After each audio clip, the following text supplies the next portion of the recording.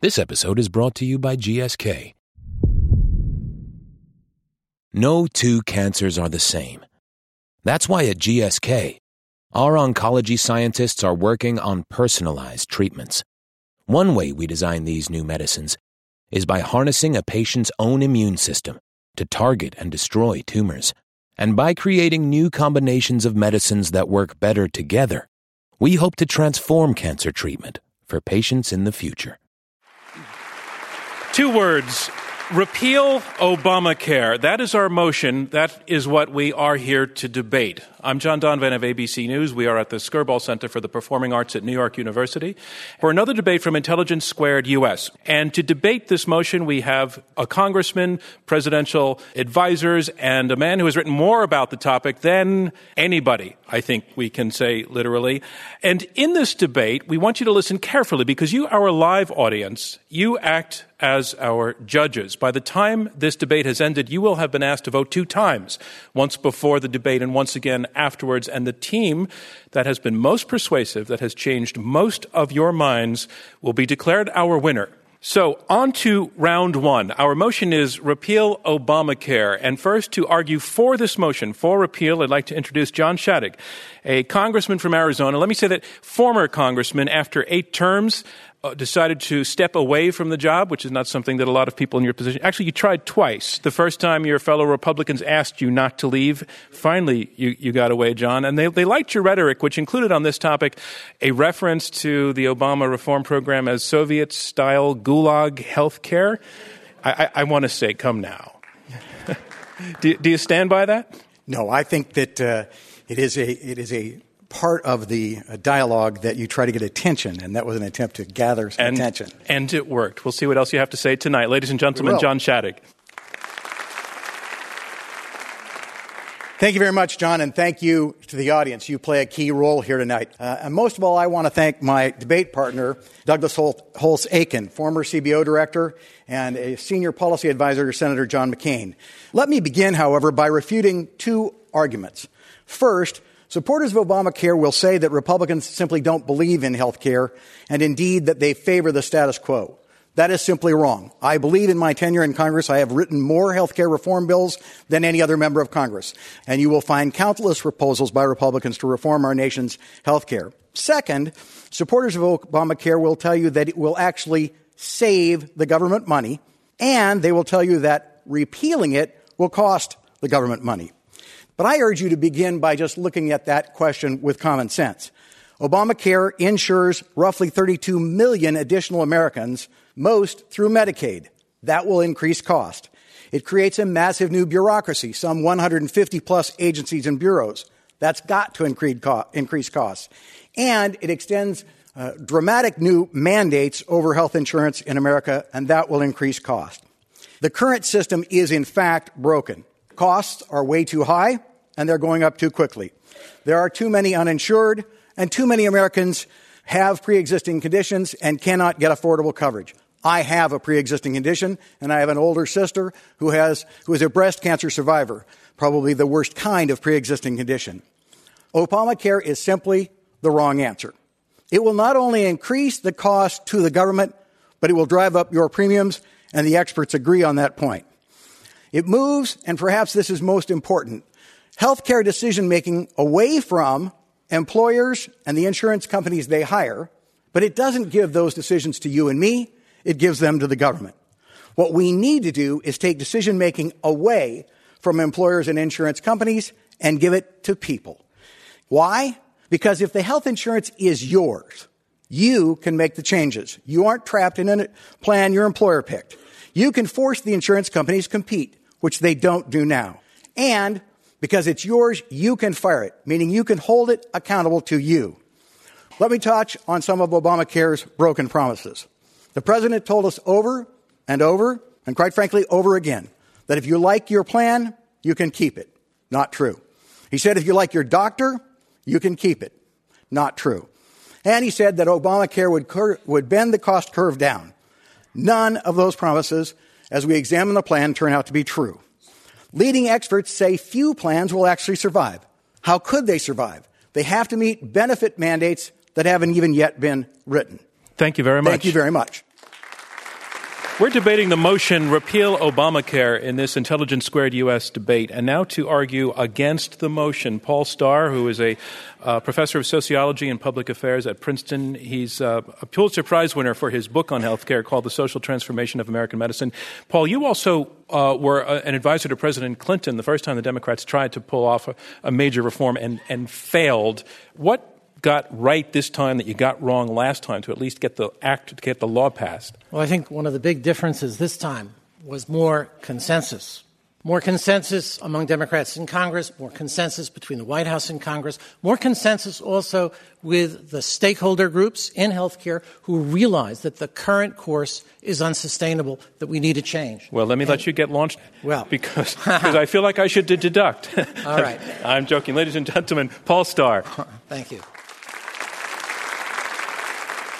We should uphold the Affordable Care Act because it is morally the right thing to do, and it is in our common interest.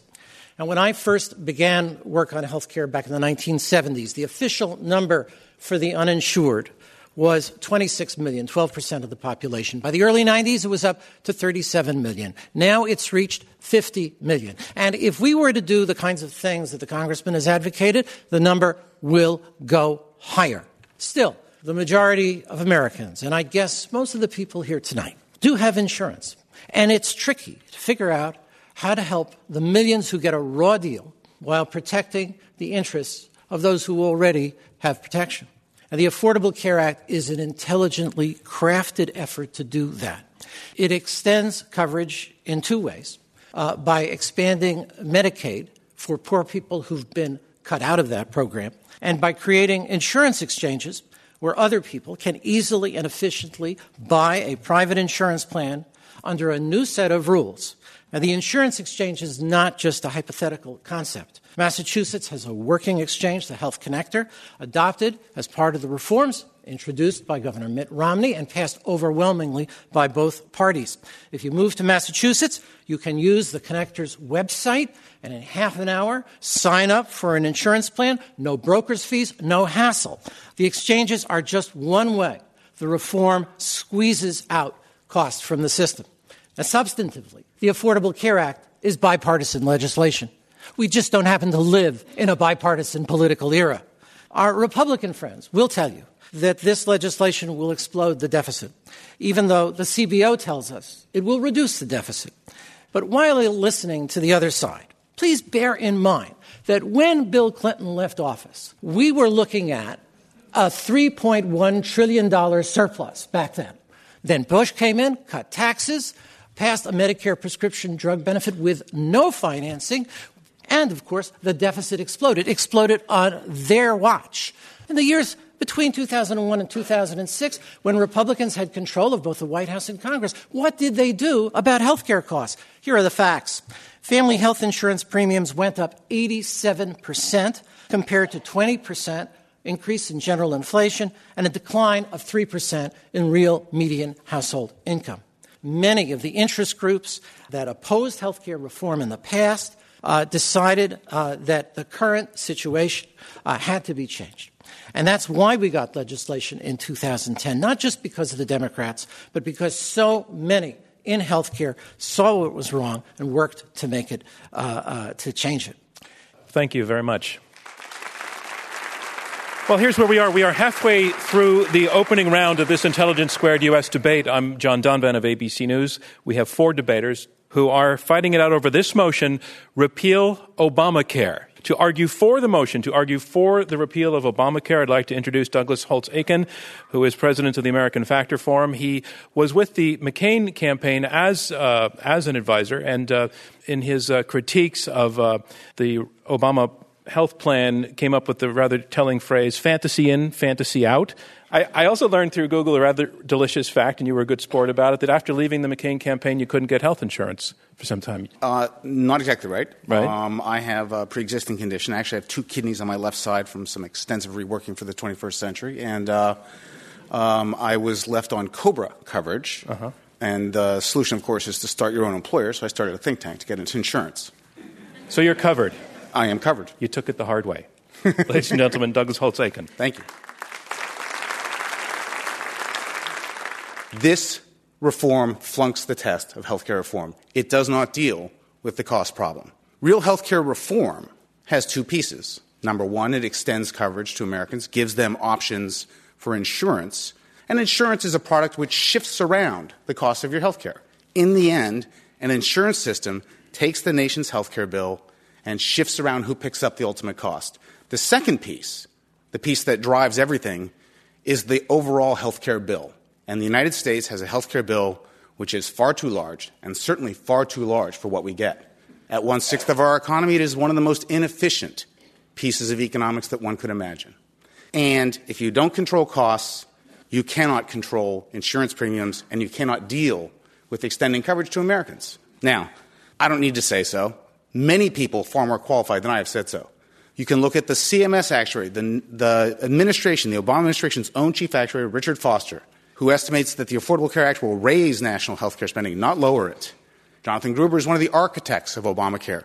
And in his article in the Journal of Policy Analysis and Management, he says, this isn't about cost reform. This is health insurance reform. There's nothing in it. Much like Massachusetts, it's just about covering people. It doesn't control costs. Now, I'm a former CBO director. It is my obligation to stand up in public and say apocalyptic things about the budgetary future. This nation, looking forward in the administration's budget 10 years from now, after the financial crisis is in memory, after we are soon to be out of Iraq, out of Iran, after the economy is soon to be back at 5% unemployment, we are running a deficit of $1 trillion. $900 billion of it to pay interest on previous borrowing. This act makes that situation worse, not better. It sets up two new open-ended entitled programs that will grow, according to the CBO, at 8% a year as far as the eye can see. The economy is not going to grow at 8%. Revenues aren't going to grow at 8%. The only way you could make that kind of a move add up budgetarily is smoke, mirrors, and gimmicks, and that's what the Affordable Care Act is riddled with. So we can't afford this as a nation. It is dangerous. Now, you'll hear some other arguments from the other side. The issues of fairness. Let us stipulate this is one of the most unfair pieces of legislation ever passed. And for every young person in this audience, this is a disaster. Through the individual mandate, you'll be obligated to be in the pool. The purpose is to put you in there to pay the health care bills of people who are older and sicker than you. And at the end of your life, you get to pick up the debt that's been incurred through Obamacare. It is one of the most intergenerationally unfair things that has ever been scripted by the United States Congress. It should be repealed on those grounds alone. Thank you. I'm John Donvan, and you're listening to Intelligence Squared US, Oxford-style debating to make you think twice. 4 panelists are arguing for and against this motion: repeal Obamacare. I'm John Donvan, and you're listening to the Oxford-style debate of Intelligence Squared US. Welcome back to the program. Our motion, repeal Obamacare, and our final speaker in opening statements to speak against the motion, Jonathan Cohn, who is a senior editor at The New Republic. He wrote a book called Sick, The Untold Story of America's Healthcare Crisis, which in some ways explains his evolution from pure journalist into advocate with these scores and scores of stories of people in dire straits that he reported and is very passionate about. You also had a blog throughout the debate called The Treatment, and you signed off after the legislation passed saying, and I quote you, "The debate is ended. So why are we here?" I like to think it's been a full employment act for people like me who write about healthcare. All right, ladies and gentlemen, Jonathan Cohn.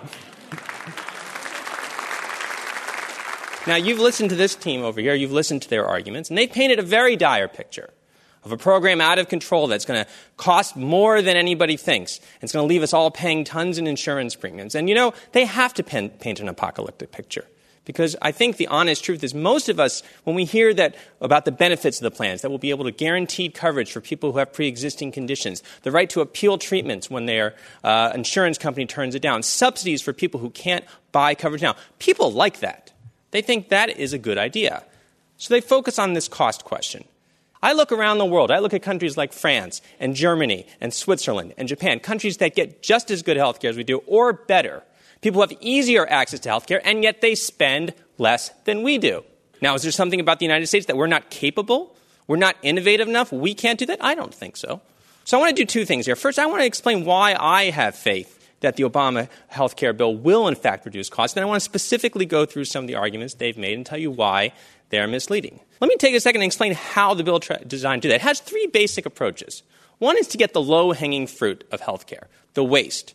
A lot of this is corporate welfare. Right now, for example, insurance companies that provide benefits through Medicare, study after study has shown that we pay them too much. So we're going to say, all right, we're going to take some of that back. We're going to take back that corporate welfare. Another source of offsetting revenue for the healthcare program is to go and ask the people who benefited the most from our economy, the people who are the very wealthiest in our society, to pay back a little more in taxes. But it's the third part of healthcare reform, the third part of cost control that's the most important. Everybody who has looked, it's every expert, left and right, says we waste a ton of money in our medical care system. Some of this is administrative waste because everyone's dealing with 10 different insurance companies. Some of this is duplicative treatments because Dr. A doesn't know what Dr. B is doing to patient C. The Obama health care bill, what it does is it tries to attack those. And it tries dozens of different approaches. And it's not a liberal takeover. It is not something crazy extremists cooked up on one side. It's actually the best ideas of the left and the right. It's ideas like not paying hospitals if they run high rates of in-hospital infection. It's things like developing electronic medical records so we can keep track of what patients are getting as they move through the medical system. It's about giving financial incentives to doctors and hospitals that coordinate care and focus on prevention. Now, Douglas Holtz-Eakin got up here and said, these numbers are crazy. Of course this is going to explode the deficit. Again, common sense. Well, the most reliable authority we have on this is the Congressional Budget Office. My reading of the CBO report is they looked at the health care bill and they said, you know what? This bill will reduce the deficit. It will reduce the deficit in the first 10 years. It will reduce it by a lot more afterwards. The list of experts who have endorsed this, it's not just the Congressional Budget Office. It's people like David Cutler, a professor at Harvard University, who won the John Bates Clark Medal for the most accomplished economist under 40. It's people like Mark McClellan, who has said that he believes the Affordable Care Act will start to reduce health care spending. And why do we care about Mark McClellan? Because Mark McClellan ran Medicare in the Bush administration. This is not my opinion. This is not some crazy opinion. It is, in fact, the opinion of the best experts of left and right. Jonathan Cohn, your time is up. Thank you very much. And that concludes round one of this Intelligence Squared U.S. debate, where the motion being argued is repeal Obamacare. Now, keep in mind how you voted at the top of the evening, because you're going to be asked to vote again at the conclusion. And I want to remind you that the team that changes the most minds will be declared our winner. I'm John Donvan of ABC News. We are at the Skirball Center for the Performing Arts at New York University. We have two teams of debaters, 2 against 2, who are arguing over this motion, repeal Obamacare. On one side, a former congressman and former aide to John McCain are arguing that the plan passed by the Obama administration is going to blow up financially and will hurt America and is headed for the dustbin. Arguing against them, a former advisor to the Clinton administration and a journalist who has written extensively about health care, arguing that this law should be preserved, and not only preserved, but built upon. I want to ask a question about philosophy. Both sides agree that the system we've lived with for the last 30 years, particularly in its last 15 or 20 years, is broken. You agree that something needs to be done. Your opposition on one side to the president's program and your support on the other side says what fundamentally about what you think we are as a nation, as Americans? I want to put that question first to you, John Shattuck, former member of Congress. I'm thrilled to have that question because I think it's vitally important. I think reality, we're a nation that does support taking care of those who can't care for themselves. We're a nation that thinks it's outrageous that anybody would lose coverage because they have a pre-existing condition like my heart condition or my sister's breast cancer. But we're also a nation that honors limited government and honors individual choice. I think on the one hand, what you hear from the other side is that the government can manage this issue better.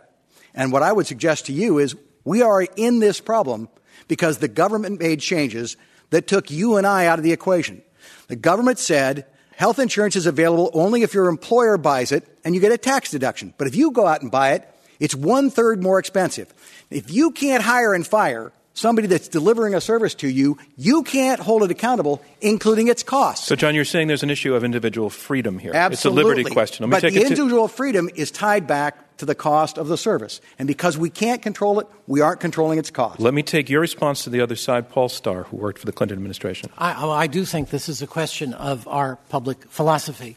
And it is, I think, a sad commentary on us that we remain the only advanced country that doesn't provide protection to all of our citizens. Now, the reason we have, let's go back to why we have this employer-based system. If you don't have government spread the costs of health care, there needs to be some organization that serves as the pool for risk. And the employer is the most convenient way to do it. That's actually why this first developed in the 1930s and 40s, before we had the tax advantages. It's not as though the government took this away from individuals. That individual market that the congressman loves is phenomenally inefficient. But, Paul, what about your opponent's point that as a nation, philosophically as a nation, we're defined by a commitment to limited government, and that this program actually assaults that notion? But it is a program, as I said before, that is trying to create a functioning market, a better functioning market than the one that currently exists. Those exchanges will give people choices that they don't now have. All Republicans are arguing is that you ought to give that choice to people. I do not favor individual purchase. I favor a plan which says I, as an individual, can buy an individual plan, I can take my employer's plan, or I can buy from a whole group of expanded choices. We can have my social club, the Kiwanis Club can offer a plan. My university alumni can offer a plan. Give me that choice. Force those insurance companies to compete. They don't compete right now. They don't care what you and I pay for health insurance, and they don't, quite frankly, care whether it treats us well. They only care that our employer bought the plan. Jonathan Cohn, arguing against Repeal. Well, I would say, I think all of us favor choice. Choice is a wonderful thing. We want to give choice. This plan, this Affordable Care Act plan, what it does is, all right, let's create a market, a real market, a place kind of like Expedia, like they have in Massachusetts now, where everybody who's buying on their own actually gets a choice of insurance programs, a set of plans that they know will be there, that they can afford, that will be made available to them regardless if they're a cancer survivor, and let all of those people shop. Meanwhile, employers who have insurance for their employees will continue to provide that. Look, at some point, it is very easy to say we want to open up the exchanges for everybody and let everybody shop. You can build on this system to do that. But you're never going to get to that system you're talking about. You will never get to a system where people have choice and a choice of actual plans that are available to everybody until you build these exchanges that are in the Affordable Care Act. Douglas Holtaken, you're against the plan. I want to ask you, what do you think the public actually wants? I have no idea. Let me just I would never speak for 300 million Americans, and that's one of the beautiful things about this country. I agree, obviously, with a lot of what John has said. Now, do you really think that Americans want an insurance company making decisions about the end-of-life care? No. They've already seen that model and rejected it so you are telling us what Americans want, or not? So they told us let's circulate that you can do that. They told us, I'll read that evidence. I don't think they want the government making those decisions. I think we know who makes those decisions. It's the family. Those are the only people who are ethically well-situated to make those tough calls. And so we must, in the end, invest in families and center this system around families and Americans, not around these large government entities. What does that mean in practice? I'm an economist. Economists are practical people. You follow your nose on incentives. If I have an insurance policy when I'm 21, and then I develop an odd thing where I have to have my kidneys transplanted, I'm still on that insurance policy. Any insurance company now has to recognize they've got me for life. They have to deal with the right lifetime incentives. Pay for the cheap prevention up front, a lot of evidence they want to do that, and align the insurance and the medical incentives to transform the way we deliver medicine in America. That's what we need. And in the process, guess what? My insurance goes for me from job to job to home when I stayed home with my kids. You don't have to spend the whole time fighting over who works full-time to get the insurance. It's madness. Americans are rearranging their lives for the insurance. Let's rearrange the insurance so it fits American lives. That's what this system would be. Jonathan Cohn, you said in your opening remarks, Jonathan Cohn, you have said that the Obama plan took the best from both left and right. Give me one idea from the right that your opponents will recognize as an idea that is from their side that they just love. Absolutely. Well, first of all, to start, there's a pilot program funding for malpractice reform. Believe it or not, people who wrote the Affordable Care Act, and I would include myself among this, actually believe that there is some money to be saved by reforming the malpractice system. So there's money out there for states. Let me just take that to the side. Do you recognize that as one of your ideas? Can I just say the big problem Douglas, with the bill, I will stipulate one thing I want to get very clear on the table. There's a lot in the bill that is bipartisan. It's in the delivery system reforms, not in the coverage expansions, which are madness. But they're all tiny. They're pilots. Pilots have a terrible track record of actually turning into real policy. The problem with this bill is it doesn't fix what we know is the issue, healthcare costs. Instead, it has got a bunch of pilots that Congress will never actually implement, and it doesn't fix the biggest source of our problem, which is the Medicare system, which pays for fragmentation, pays for overuse. It's a fee-for-service system. We have more problems created by those programs than this could ever solve. We should have just done that. Was the point of the program to solve costs? I have to respond to this because really, that's amazing for you to say about the Medicare program. We had legislation under the Republicans to reform Medicare, to introduce private insurance plans into Medicare. And what is the result? We now know that those plans cost Medicare an extra $1,000 per beneficiary compared to what it would cost Medicare just to deal with them in a traditional program. The problem is the health care bill. Medicare Advantage is one way to shift it from one person to another. Tax policy, which he said would save us money, doesn't. It just shifts the bill around from one person to another. The problem is the bill. This law does not change our health care bill. That's its issue. Can I just say, Jonathan, with all due respect, did you read the bill? Yes. And did you read it? I know you've cited CBO reports. And you yourself admitted, the delivery reforms in there, you think they're not big enough. Okay? Now that is, I would agree with you. I would like those delivery reforms to be stronger. So here's a proposition. You're talking about repealing Obamacare. How about let's reinforce it? Let's make those bigger. Why do you want to go back and start from scratch? John Chaddick. I have to raise an issue which your side has raised, and that is you say it gives people choices. It takes a lot of gall to say that it gives people choices. For example, in Medicare Advantage, it repeals Medicare Advantage for millions of Americans and takes them off.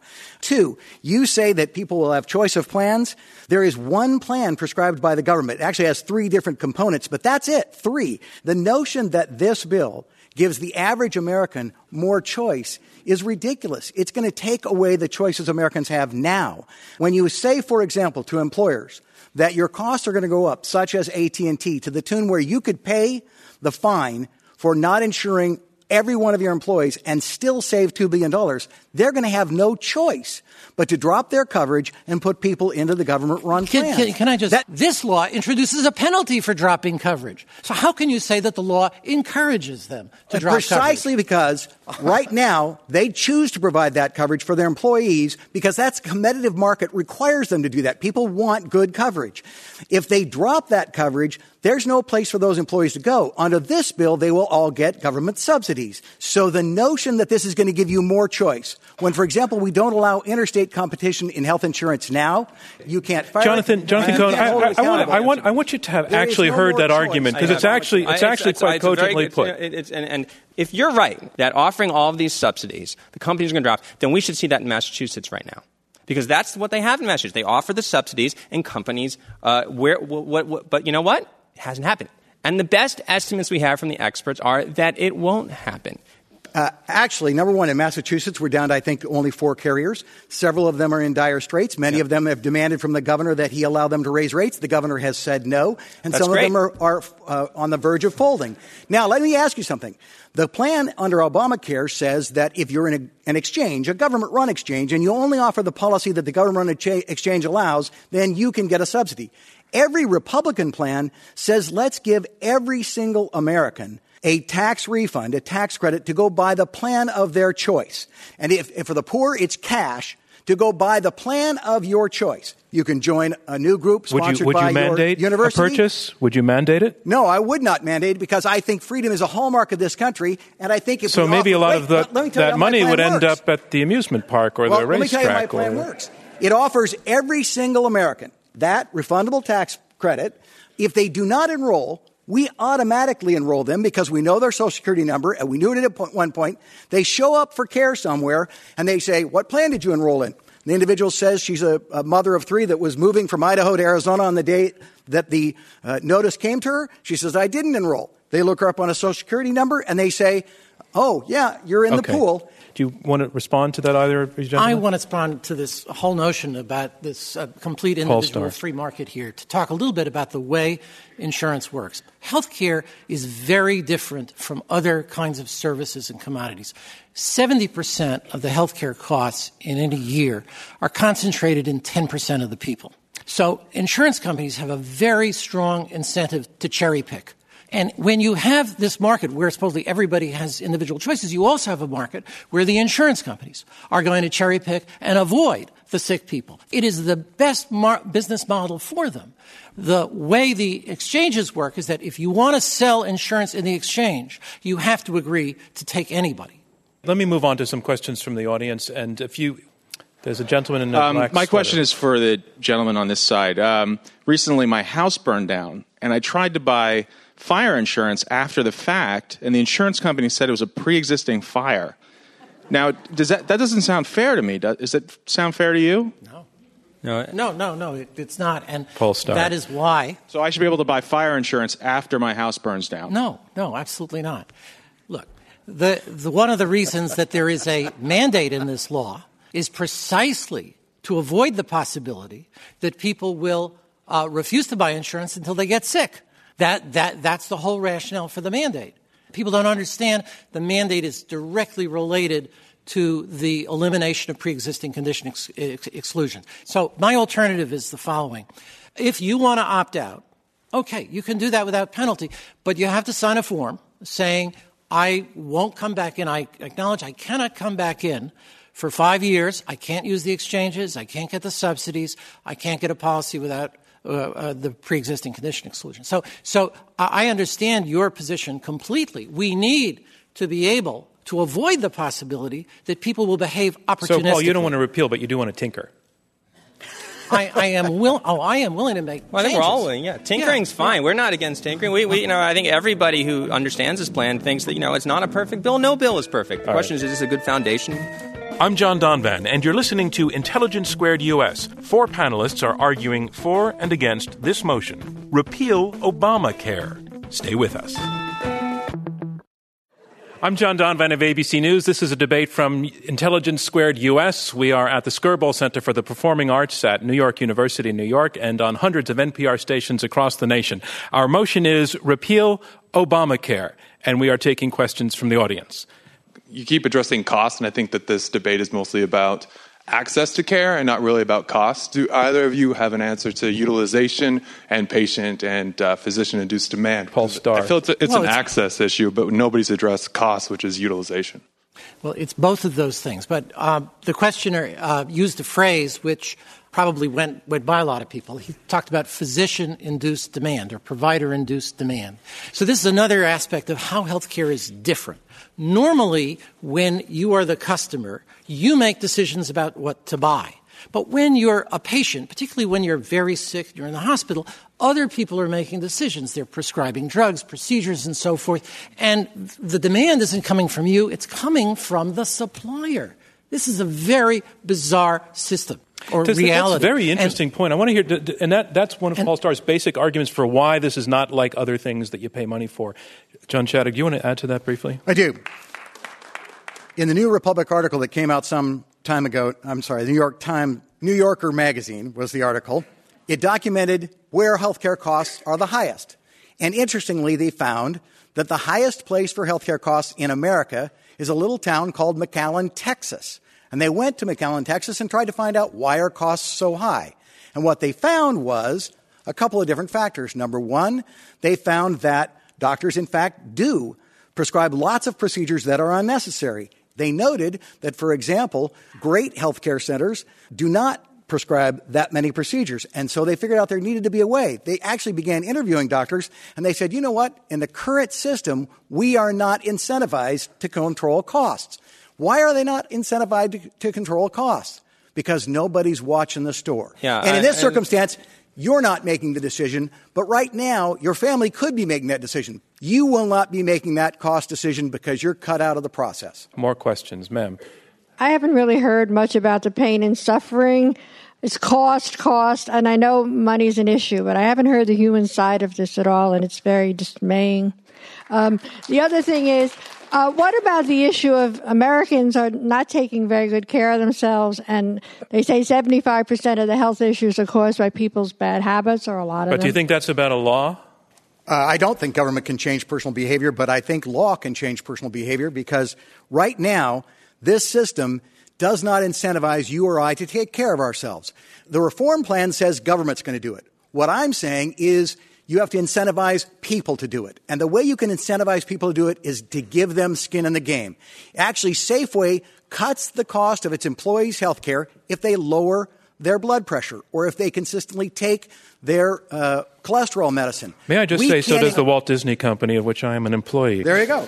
But I want to go back. I want to go back to the human side of this argument. I take the human side of this argument very, very seriously. When we were kids growing up, our parents bought indemnity plans, and the doctors cared about us because there was a physician-patient relationship. We put the cash on their table. The system we have created now divorces us completely from our doctor. It says, your doctor isn't hired by you. Your doctor is hired by a plan who was hired by your employer. It's time to stop shoveling money to them and put the power and control in your hands. I think you agree with most of that. Well, I certainly no. Do I agree that I think that people sometimes are at the mercy of their insurance companies? Absolutely, and that is why I support this bill and don't think we should repeal it. I mean, remember, right now, your insurance company says you can't get that treatment. You're stuck. Right now you're moving between insurance company. You change plans, and tomorrow you have to change doctors because they're not on the same network. This plan allows people to stay on the same insurance plan for longer. And when that denial comes down, guess what? You can appeal it. That's a mandate. That's a regulation. And you know what? It helps people. Can I ask you what you're hearing so far that has in any way changed your mind? It hasn't changed my mind. It's been a lot of the same rhetoric, I think. But I keep hearing always from the proponents of this, of repealing, about consumer choice. And way before this law, they kept talking about consumer choice will lower costs. And I want to ask you if you really believe that a parent with a child that needs a heart surgery is going to choose the cheapest heart surgeon and the cheapest hospital. And when your father's dying of prostate cancer, they're going to choose not to give 4 months of very expensive treatment. That's a question to the side arguing for repeal. This is what I would say to you. Healthcare is not a one thing. It's not just those circumstances, tragic and threatening as the ones you described. Healthcare and where we spend this is an enormous range that involves elective procedures, chronic conditions, it involves traumatic injury, and we have a system that does not provide individuals with anything like the ability to manage their care, anything like the information needed to choose between high and low value care, and never gets them in a preventive way in a position to avoid being stuck with a tragic choice. That's wrong. We need a system that they control all aspects of their life cycle up to those very moments. Paul Starr, who is against repeal. Well, I agree with the sympathies of the questioner that there's something really fundamentally amiss here, this image of the patient as economic man, how really out of touch it is with the conditions of illness, how, in fact, it assumes a kind of marketplace where, for example, prices would be available. Actually, you can't find out what the prices are for different things. There is, and in fact, a hospital has 12 different prices for the same thing, depending on who it's treating. We don't have a system of posted prices in healthcare. Now, maybe you want to change all that. Maybe you want to transform it. But you were in power for years and you didn't do anything about it. John Shattuck. Yeah. The decision point that you referred to once they've gotten sick is not the right one. People are not going to choose to pay cheaper premiums unless they have to. What they're going to do is they're going to spend as much as they can on health care and get the best product they can. They won't choose to buy a cheap policy. Some may, but most people will buy the most expensive policy they can. The key isn't that you will be able to get a cheaper policy. The problem is the insurance companies are cheating us right now. They're charging too much because they don't have to compete. Okay, the reality is they're cutting a fat hog. Far right, you're standing in the aisle and making yourself known. Thank you. Hi. I know we're here to discuss to repeal or not to repeal, but that is not the question. I think the central question should be, and it is also my question to you, what is our path to a truly universal, affordable healthcare system? Because whether we have the Affordable Care Act or whether we have the status quo, both systems are asking us to put our faith in the private health insurance industry, which is profit-driven. What is the path? What is the path to an improved Medicare system? Repealing Obamacare is the question, but what is the path to an improved Medicare your passion for all and verve, I'd just like to give each side 30 seconds to respond to that. Yeah, well, this law reflects a conviction that we can regulate a private system, not just private insurers, but also private hospitals, private doctors, and achieve the goals that you're interested in, a universal system. And in fact, really, if you look at other countries, they're not all government-controlled. They have many private insurance funds in many European countries and achieve a universal Thank goal. you. On this side, Douglas Holtaken. There's nothing about insurance companies per se that anyone should like. But the alternative, a monopoly that you have to deal with, is completely inferior to having a vibrant insurance industry that has to compete for your business. I would much rather force them to give me a decent service than have a mandate that I have to use the one that's provided by the government. The second thing is, remember, a national payer cannot negotiate any better between one hospital in Wichita and another hospital in Wichita, which is ultimately where you have to negotiate who can provide this care at the cheapest price. They can't do it any better than the guy in Wichita. So there is literally no advantage to a national plan. It's a charade. One more question, and ma'am, purple scarf. Yeah.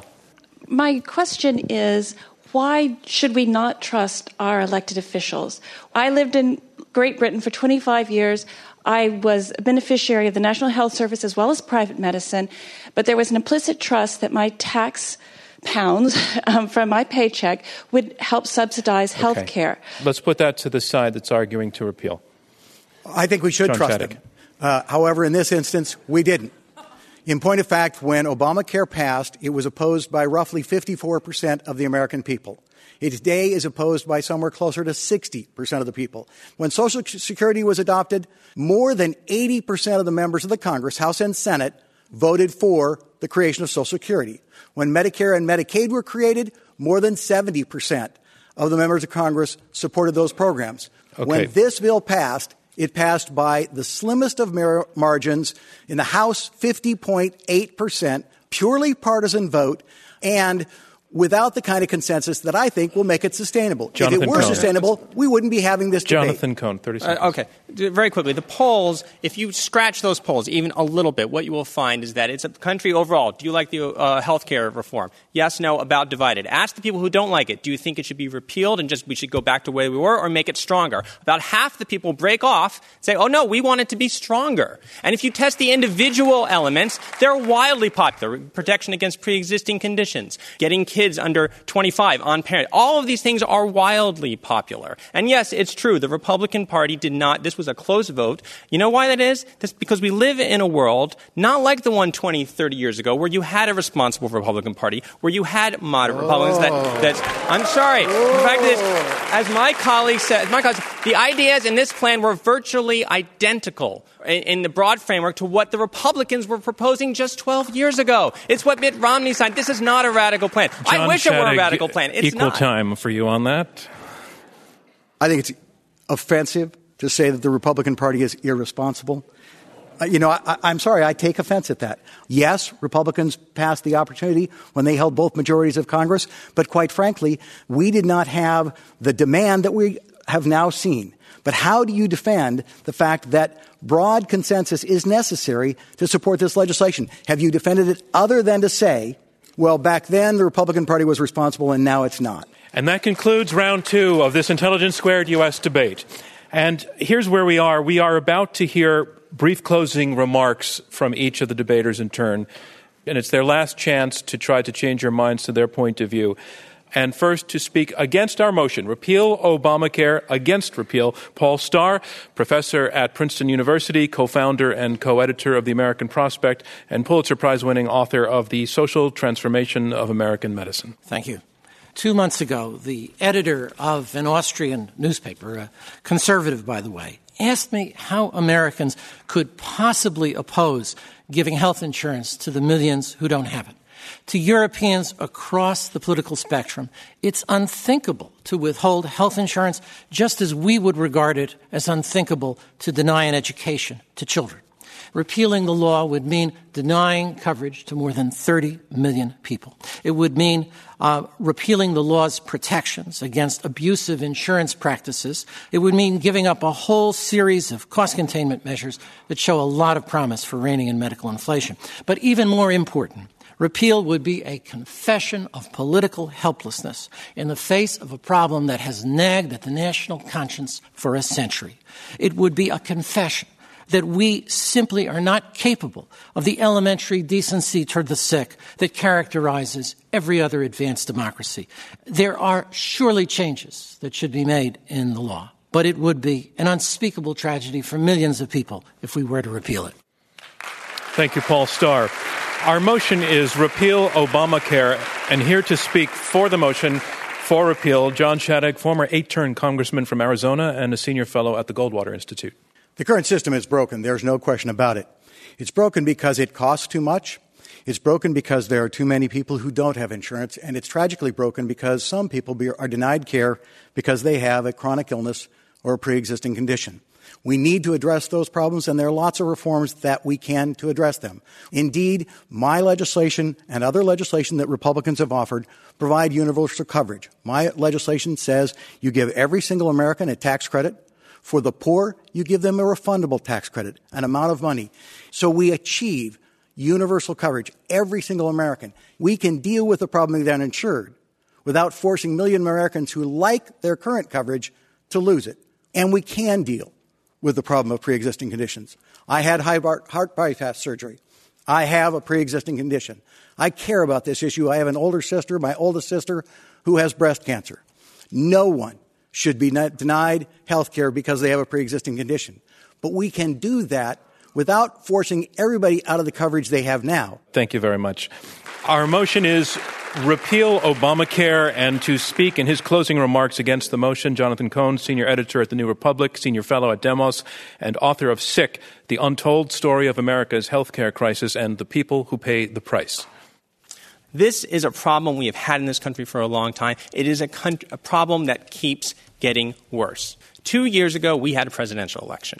And we debated, what are we going to do about this? President Obama won, the Democrats got in, and this was job number one. They reached out to the Republicans. They took ideas that Republicans had for years claimed as their own, said, all right, we'll meet you halfway, and we will come up with a plan that builds on your ideas and our ideas, and we'll work together. And the Republicans walked away, and they said, fine, if we have to go it alone, we'll go it alone. But they kept the same ideas. They took the best from left and right. And what did they get? It's not a perfect plan, but it is a plan that will mean 30 million people have health insurance. It will mean that the insurance people have will be good insurance that will cover what they need.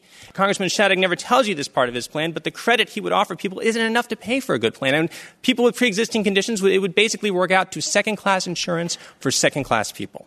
This is the plan they're talking about. The cost control, not perfect. It could be better. Fine.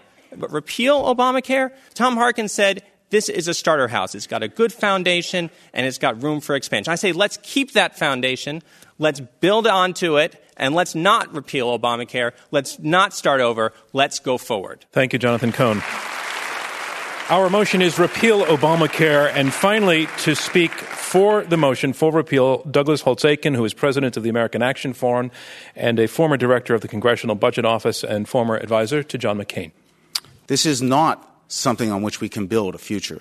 This is a dangerous beginning. It does not fix the broken programs that are threatening the financial future of the United States. Medicare and Medicaid are not touched by this program. They deserved the attention of a health care reform. They were dismissed as unimportant. Instead, we got a strategy to double down on those broken failures and try to write checks to paper over a broken system. And in the process, we are threatening the very future of this country, threatening the freedom and prosperity of Americans on which the healthcare system and everything else will be built. And we are most tragically doing it at the expense of our youngest and most vulnerable, our kids. They didn't get a vote. They aren't going to be able to believe what we have done to them when they grow up. They will pay the bills now. They will pay the bills later. They won't see higher quality care. And we will, in the process, stick many of them into systems that ostensibly give them, quote, access, but where no physician can afford to treat them, no hospital will want them in their beds, and they will not get good care, and they will be broke to boot. Repeal Obamacare today. Thank you, Douglas Holtz-Eakin. And that concludes our closing statements. And now it's time to learn which side has argued best. But before we get to that, I just want to thank both teams for coming to this debate with the kind of arguments they did. We aspire to ideas here, and we certainly heard them tonight. Thank you to all of our debaters for the way that they conducted themselves and did this. All right, it's all in now. I have been given the results. Remember, you have been asked to vote twice in this debate, once before and once again at the end. And the team that has changed the most minds is declared our winner. And here it is. Our motion is repeal Obamacare. Before the debate, 17% were for repeal, 47% against, 36% undecided. After the debate, 22% are for repeal Obamacare. That's up 5%. 72% are against. That's up 25%. 6% are undecided. The motion, repeal Obamacare, is defeated. That's it for us at Intelligence Squared. Thank you from John Donvan, and we'll see you next time. This Intelligence Squared U.S. debate, presented by the Rosencrantz Foundation, was held at New York University's Skirball Center for the Performing Arts. Robert Rosencrantz is chairman. Dana Wolf is the executive producer. Maureen McMurray and Rob Christensen are the radio producers. Damon Whittemore is the audio engineer. And I'm your host, John Donvan. For more information or to purchase tickets to future events, visit www.iq2us.org. Intelligence Squared is distributed by NPR.